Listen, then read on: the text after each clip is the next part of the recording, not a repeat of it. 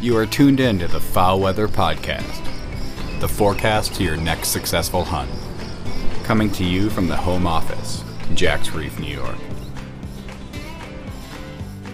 Hot barrels high on the prairie. In this episode, the Foul Weather Podcast forecast our first real duck alert as ducks move out of the northwestern prairie and into the mid-continent and places farther south. We also visit why ducks migrate at different times, cover where the ducks are hot and where they're not, and I also reflect on the fall season with good shoots, good eats, a warm wood stove, and friends and family. This is truly, this is the best time of year, guys. We thank our weekly listeners. You know who you are. Those that never miss a single weekly migration forecast episode that's dropped each Monday morning. Y'all are just ate up as much as me about ducks, duck biology, and duck migration. Thank you for being a dedicated listener and being the first to know when ducks are moving into your area. I'm your host, Dr. Mike, coming to you from the home office in Jack's Reef. In addition to an exciting duck migration forecast, we detail why ducks migrate at different times. If you're just joining us or haven't given it a listen, go back to the bonus episode from last week, episode 8, Predicting the Grand Passage, where we explain how we predict duck migration.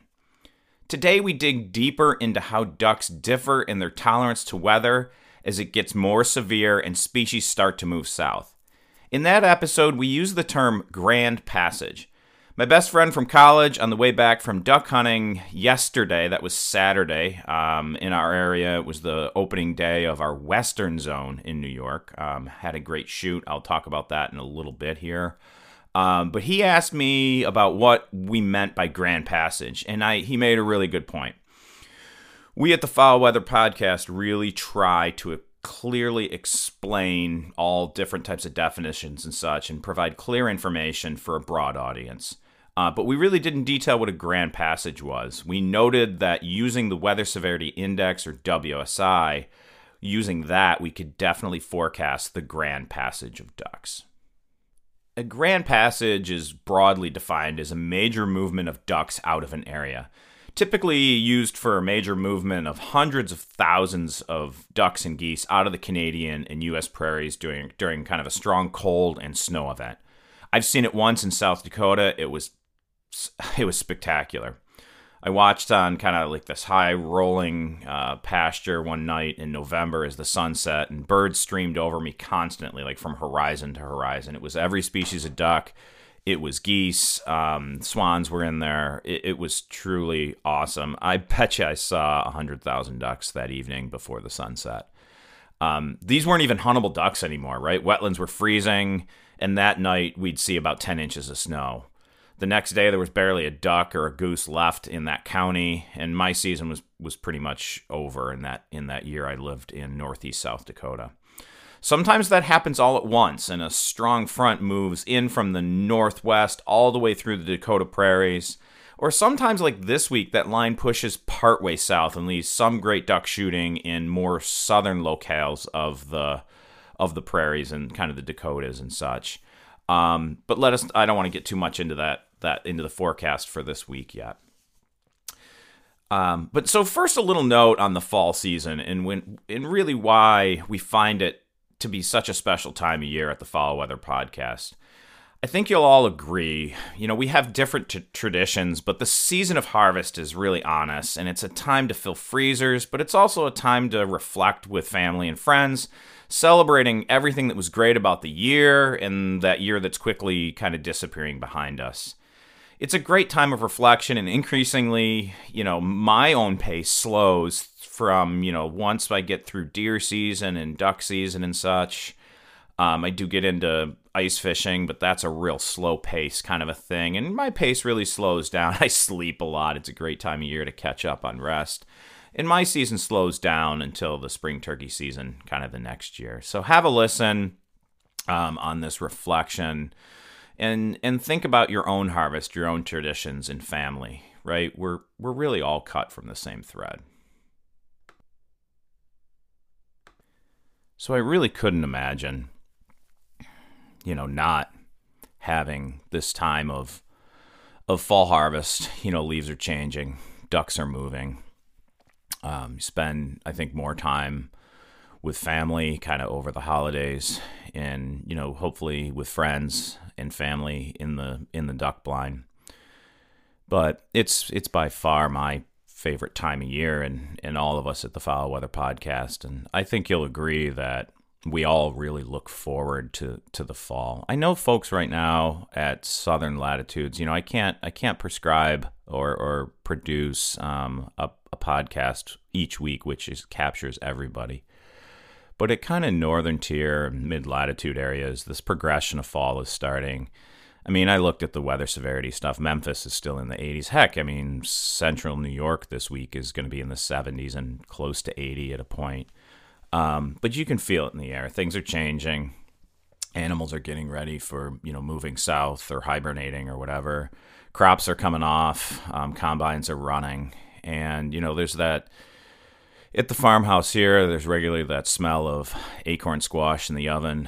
The wood stove's running. You come in from closing down the barn for the night, and on a cool, wet, kind of fall night with some wind and leaves falling, and the wood stove's going, and the house is cozy and kind of relaxing. Some tunes on the radio, cooking, hanging out, making gumbo, making venison stew. It's really great. This yesterday, so I'm doing this Monday now, so I got to get these terms right. Yesterday we had graduate students over from my lab at ESF. I used that term earlier. I didn't explain what ESF is, and somebody mentioned that to me. ESF is the State University of New York College of Environmental Science and Forestry, and so ESF stands for Environmental Science and Forestry. It's actually, we do a bad job of advertising. It's actually one of the older and larger wildlife forestry schools in the country. New York is known for its conservation. It is the birthplace of Ducks Unlimited, and it's the birthplace of a lot of great conservation organizations like Campfire and others.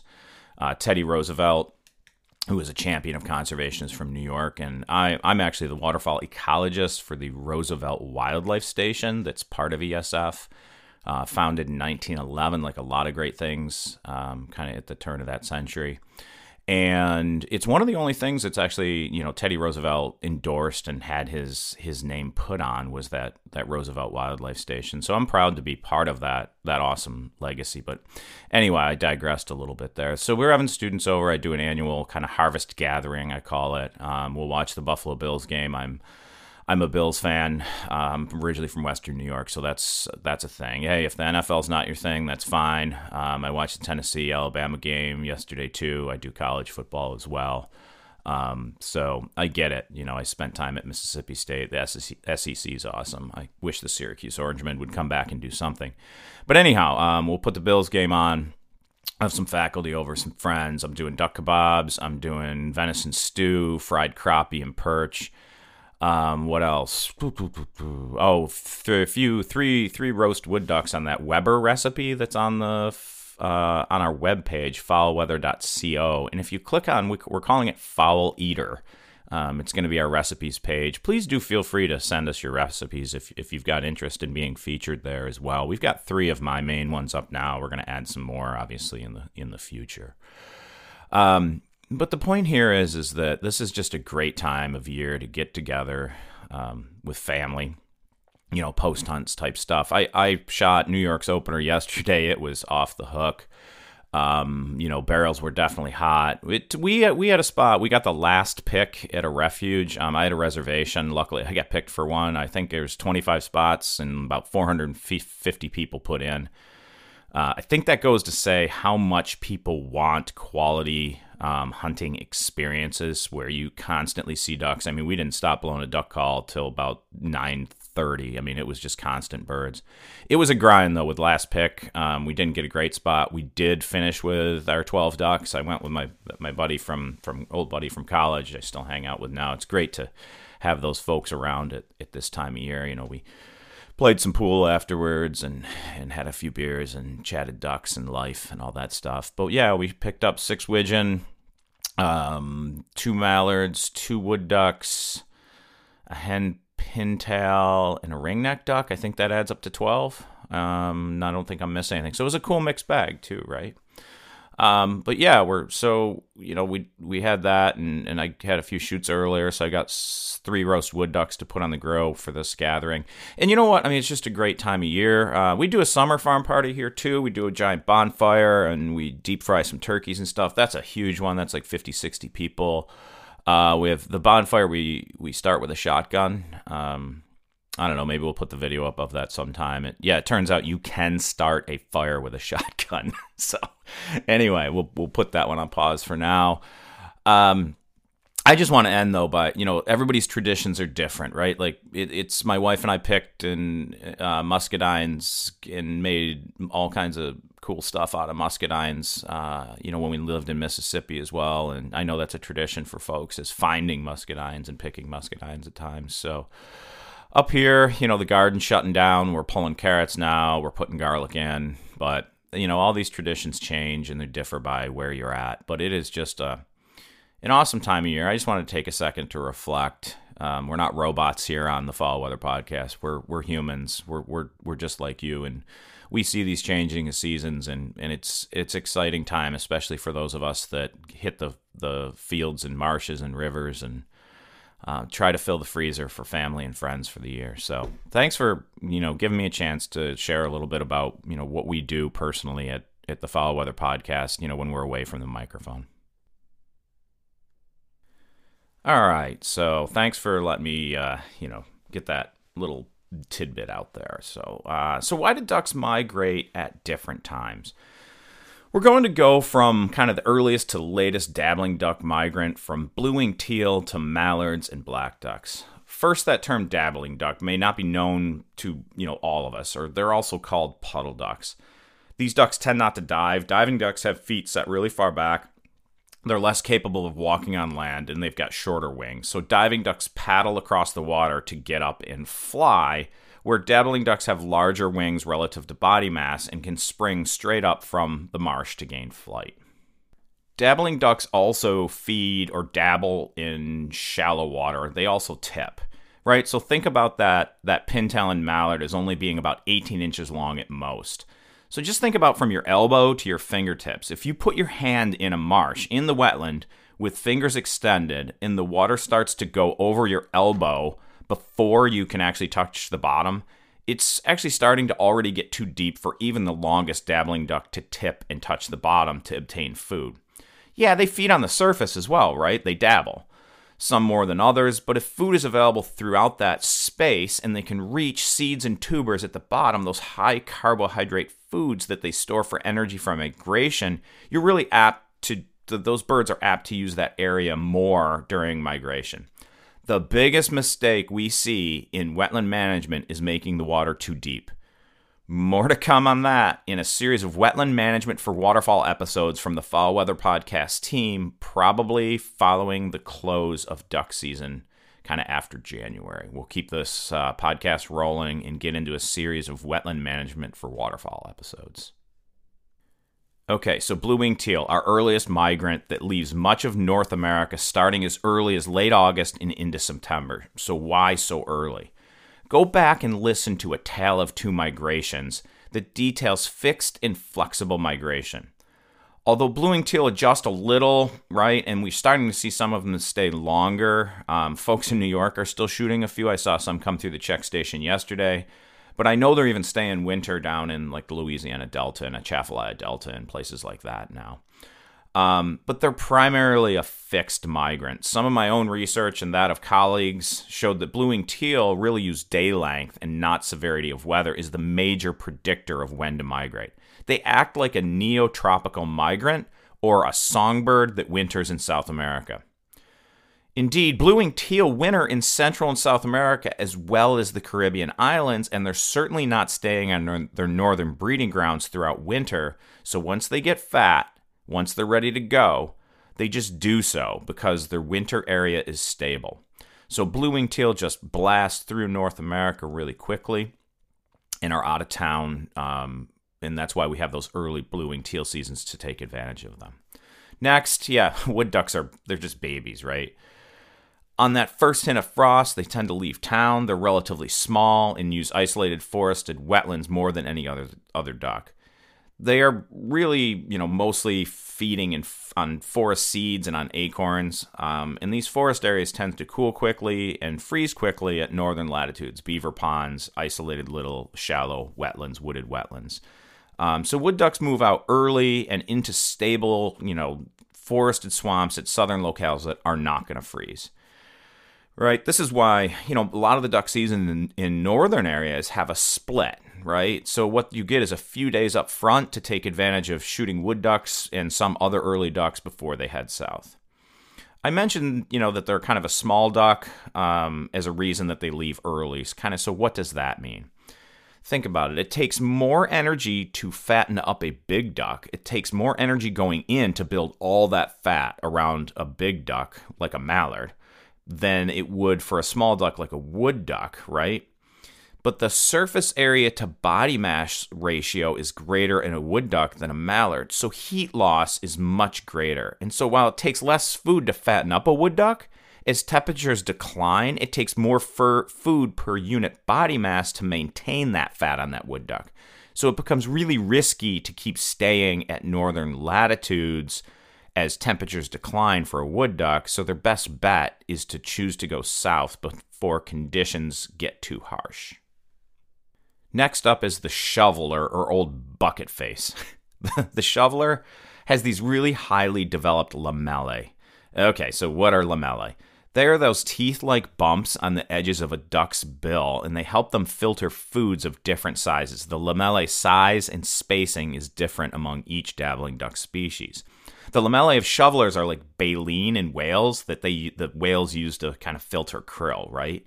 In shovelers, they use these fine lamellae to filter small invertebrates. They're actually primarily carnivorous, eating small, bugs, basically. They do, of course, eat seeds at times, but their bills are built for bugs. They also are not really a large bird. They're pretty small in the spectrum of dabbling ducks, and eating protein at pretty much all times makes it harder to store carbohydrates. So being small and an insect eater, they tend to be kind of next migrant after wood ducks.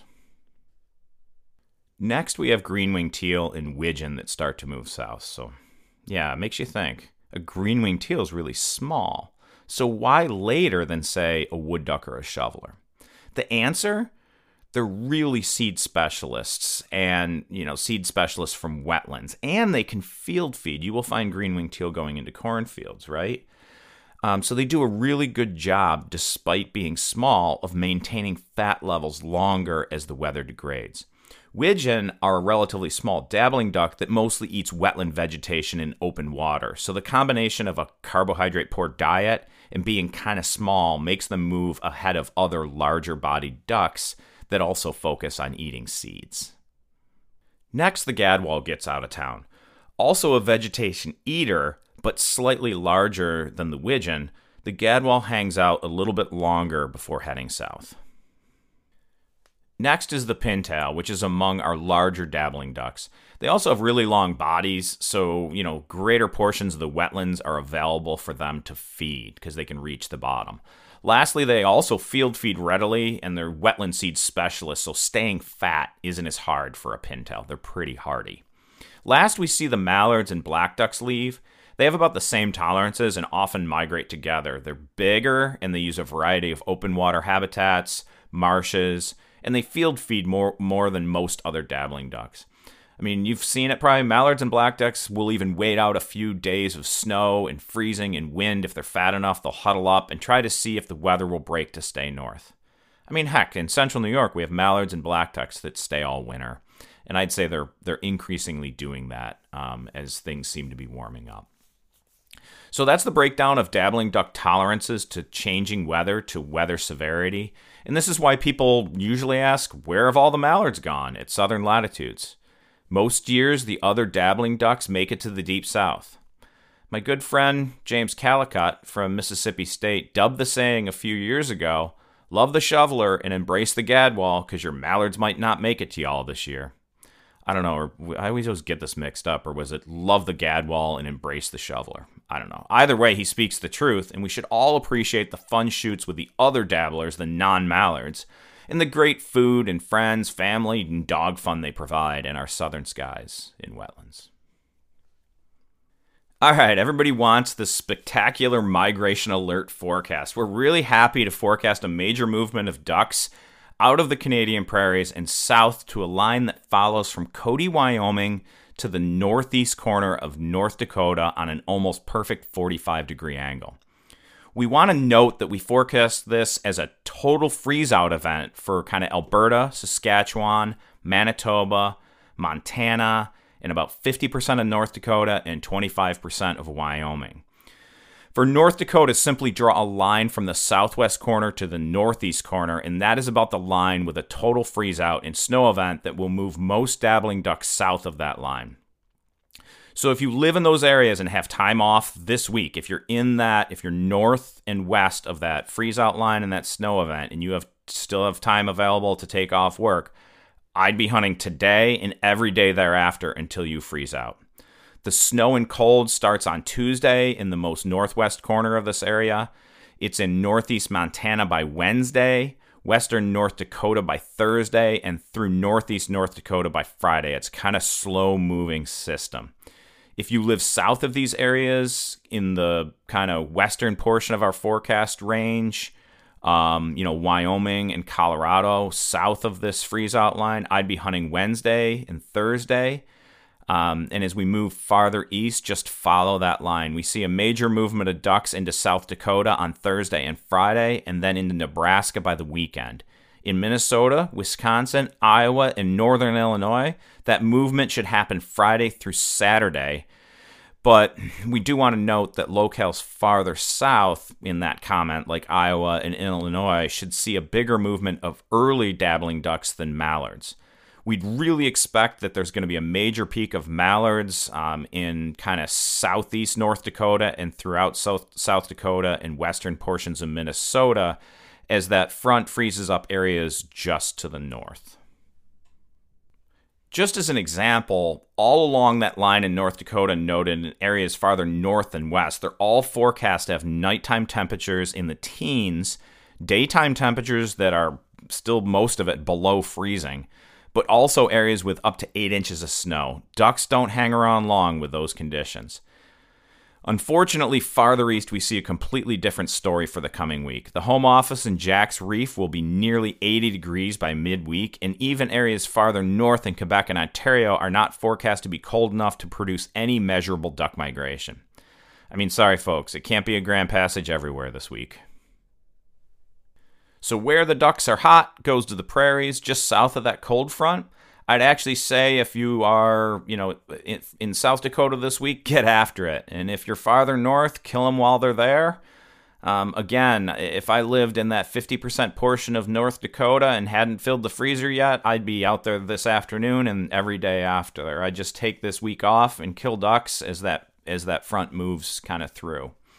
Where the ducks are not goes to anywhere south of New York in the east in the Atlantic Flyway. Most of those duck seasons aren't open yet, which is a good thing. And many of those states have actually moved their seasons later as the climate continues to warm, and those ducks just aren't making it south as early. They're hanging in New York. They're hanging in Ontario and Quebec because those birds just aren't making it as far south as early as they once did. In fact, I'd even say that duck shooting this week will slow up measurably in New York because the temperatures will be in the 70s much of the week, and most seasons in the southern portion of the state just opened, and those ducks are just got hammered over the weekend. So they've got the disturbance factor, plus being warm. They're probably just not going to move a lot. So I think it's going to really slow down, even on those good managed shoots that happen on some national wildlife refuges in New York. All right, folks, that's a wrap. Good luck out there and get after them while the getting's good. Hot barrels for everybody in that kind of region I talked about over in the mid-continent in places farther west, so get it done. Remember, though, when you see the migration alerts from others days after our forecast, just remember that, right? We're doing this, we're not a report. We're forecasting these movement of ducks before they happen. And again, thank you for being a dedicated listener and kind of being the first to know when ducks are moving into your area. Spread the word about the Foul Weather Podcast. We produce the only duck migration forecast available. Also, remember to support us by sharing and following us for free on Spotify and Apple Podcasts. Also, look us up on the web at foulweather.co and check in for regular updates. We're also on Facebook and Instagram as foulweather.co, where we'll post episode links and updates. We are the forecast to your next successful hunt. Thanks for listening, and as always, may your skies be filled and shoot straight, my friends.